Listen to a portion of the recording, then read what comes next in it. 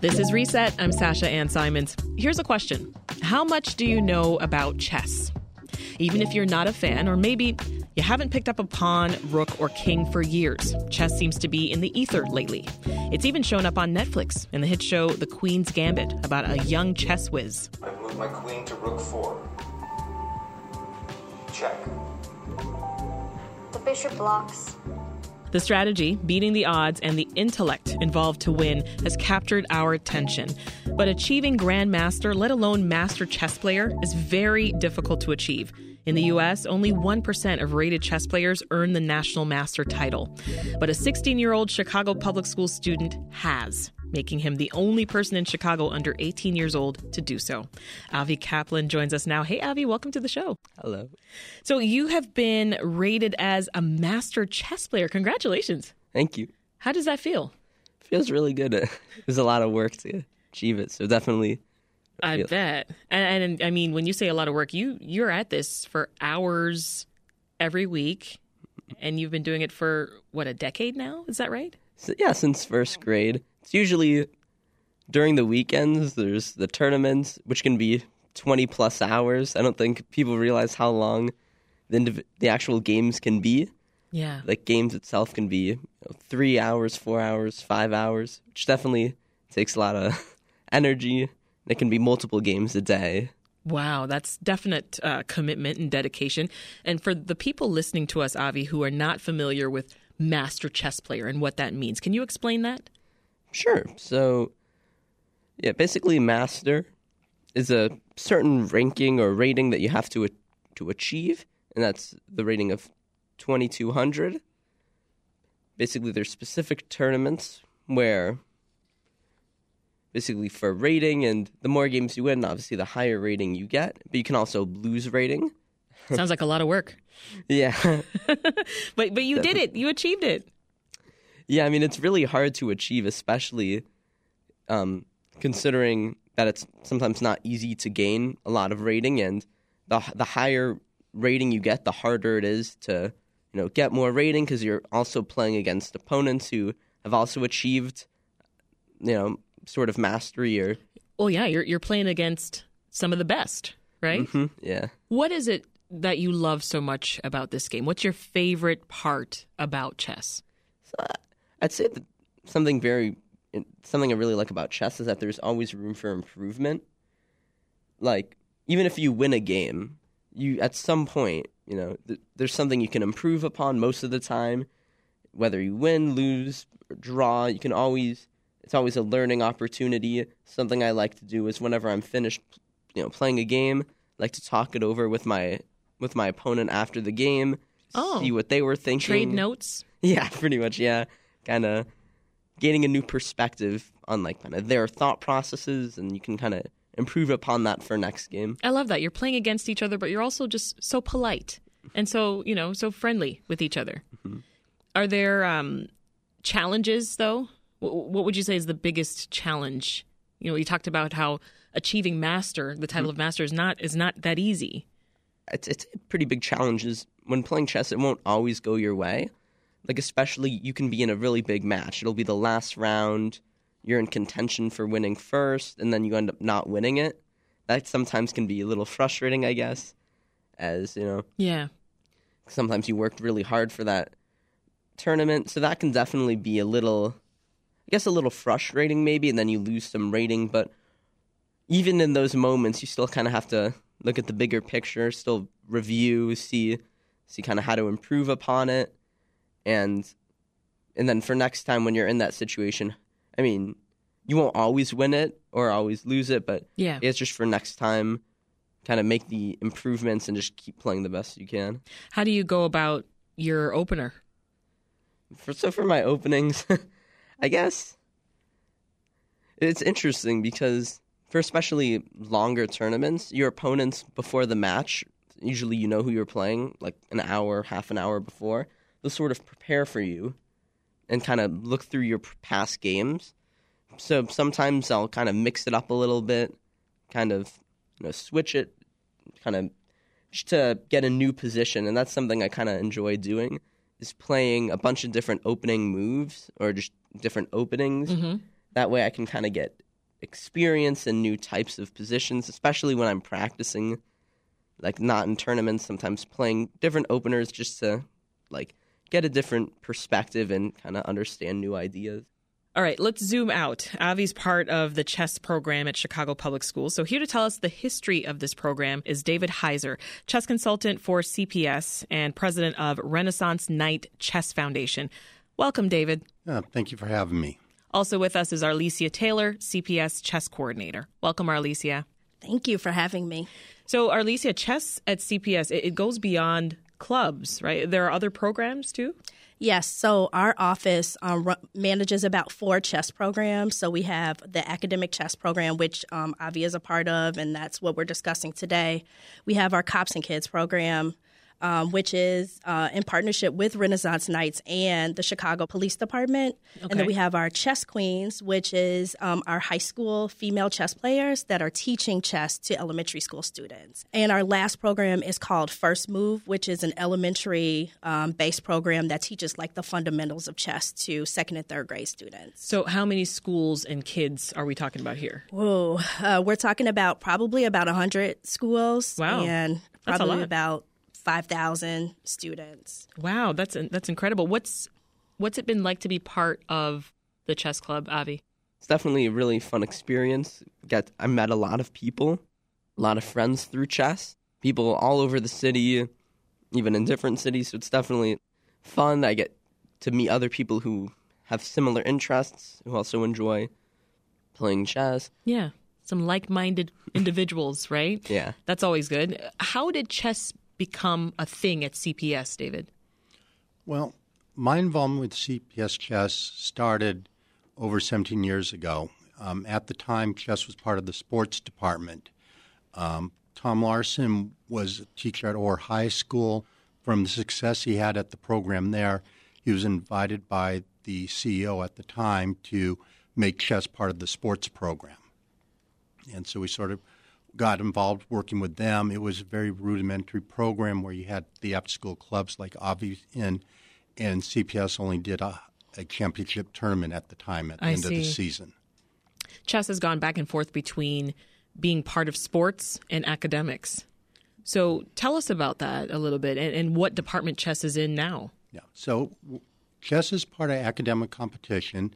In 2014-15 school year, they asked to expand chess, and the discussions internal was to take it out of sports, make it more of academic competition. And from that, working with Sylvia Nelson-Jordan and her staff in academic competition, CPS really provided a lot of funding, a lot of resources to expand having tournaments throughout the season, taking the kids to outside tournaments, even going to national tournaments. So, and I mean, in doing research to get ready for this conversation, we've found that CPS, it looks like, has had chess around for about 100 years. Yeah, I've got records going back. Next year would be the 100th year where they have a listing of who won the high school championship. That's incredible. Talk to us about the academic benefits of chess, Arlecia. So we found that our students have increased problem solving, critical thinking skills. There's been some information regarding their math skills, and that's actually the reason why we promote our First Move program, and we actually promote that program through the math classes because we've seen that their math scores have gone up as a result of playing chess. Our students have increased focus as a result of playing chess. And then, of course, the self-confidence. Our students, because, chess is considered the smart kids game, right, or the smart people's game. And so because, our students play chess, they feel like, well, I'm smart, regardless of what their academic profile looks like or, what background they come from. I know what I'm signing my kids up for as soon as we leave here today. Absolutely. Yeah, I mean, in addition to the academic benefits, and I'm glad you mentioned that, there are these social benefits, right? Kids are getting to meet each other, as Avi was telling us about. It cuts through segregation, I would think, too. Is that right? For sure. I mean, our students or our schools come from all over the city, the south side, the west side, north side. And, some of our students have only been in their own neighborhoods. And so this gives them an opportunity to, come together, play chess, have that fellowship and friendship that they may not otherwise have gotten. This is Reset. I'm Sasha Ann Simons. If you're just tuning in, we're talking about chess with 16-year-old Chicago Public School student and master chess player Avi Kaplan, CPS chess consultant David Heiser, and CPS chess coordinator Arlecia Taylor. So you mentioned, Avi, that you've been playing since the first grade. How did you even get started? At my elementary school, there were some clubs there, and chess club was one of them. It seemed like an interesting club. I found it kind of unique, so I joined it, and there was different groups, and I was on one of the lower groups to start off, and I was just playing with other kids, and I was kind of progressing slowly and moving up the rankings, and then I eventually sort of made it into the highest group at our club, and I kind of found myself there and started improving there. How much do you train, and what does training actually entail? I'd say now I typically train probably 3 to 4 hours each day, and during the weekends is usually when I have my tournaments, which can be 20 to even 30 hours. It can, if you include the time to prepare, it's definitely a commitment. And usually when I'm preparing, I sort of review openings. There's definitely a lot of sites that I can be playing practice games on. Yeah, that's a lot. David, you made a shift in how tournaments worked in elementary schools. Why? The interaction of the kids, the social-emotional part of the tournaments is very important. So broadening that out into creating a full chess season where the students can come compete in citywide tournaments through the season was very important to do. And for those of us who haven't seen one, Arlecia, what's the tournament like? Can you describe it? It's always bustling. The kids are excited. A room full of folks, right? Yes, definitely. The kids are excited. Like we have this room called the Skittles room, which is kind of like the holding room. That's my favorite candy. Before the students play in a tournament. And so you always see students either reviewing their notation guides or they're playing chess with themselves or with their coaches. There's always food because the schools bring snacks and food for the kids.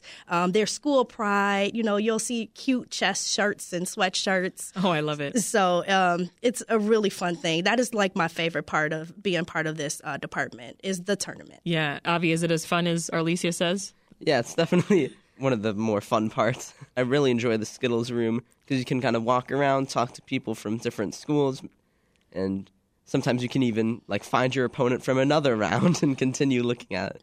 Yeah, no, that's great. Well, David, you're also taking kids to other cities, I hear, right, to compete, to Schaumburg, to Memphis, even D.C. Yeah, so a few years back, we were able to apply and got a grant to take the kids to Schaumburg when the high school nationals was here in Illinois.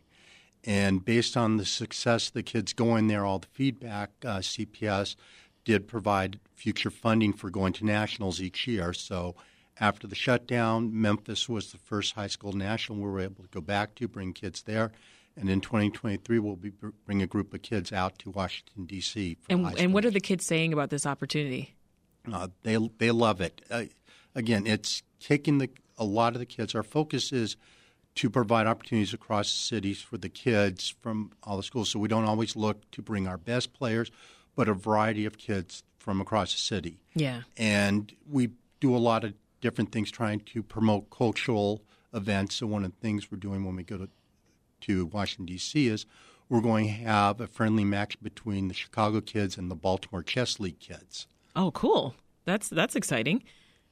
I wonder, Avi, if there are any misconceptions around chess players or about chess players that you want to clear up. Are there any? Is there a perception that you think people have about what a chess player is like? Maybe a misconception is maybe that they're antisocial.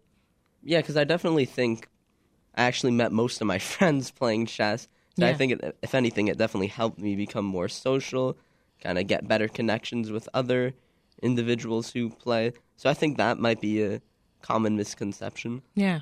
Anything to add, David?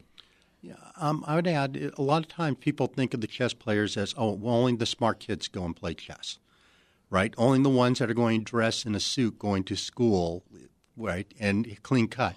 We've had chess players at tournaments who have mohawks. We've got them from all education levels. Yeah. So there's not a look. It's not one size fits all. No. Anyone can play. Exactly. Anyone can play. And it's unique in that size doesn't matter. You can have a first grader that's a lot stronger than a 12th grader. So you'll get these tournaments and you'll have this little kid sitting on his knees to reach across the board playing against an adult. Wow.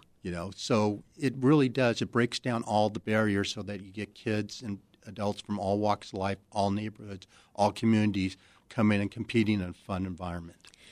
And as you mentioned earlier, Arlecia, this isn't at every school, right? There are a bunch, right? But it's not at every school. So how can schools get involved? So schools can get involved by either emailing David or I. My email address is ajtaylor@cps.edu. We have a website, cpschess.com, where schools can log into or go onto the website and get more information, and then they can send us a message directly to get involved. So before we go, Avi, what do you recommend for the people listening right now who are interested but maybe a little intimidated? I'd say, especially for chess, it's never too late to start it. Whether, a great way to start is if your school has a program, a chess program. Even if your school doesn't have a chess program, maybe you can, try to bring that to the attention, maybe get them to create one. But also I think a great way to start is to just kind of play online a little bit, maybe get some practice games, get experience playing, and also there's some things built into the site where you can review the game afterward with a computer where it'll tell you where you can improve. Something else I think is important is when you're getting started in chess, you might not win every game to start. You might not be like the best player to start, but there's always, you can always improve. And if you're having fun or have a passion for it, that's always a good sign. That's so inspiring. That's Avi Kaplan, CPS master chess player, David Heiser, chess consultant for CPS and president of Renaissance Knight Chess Foundation, and Arlecia Taylor, CPS chess coordinator. Thank you all.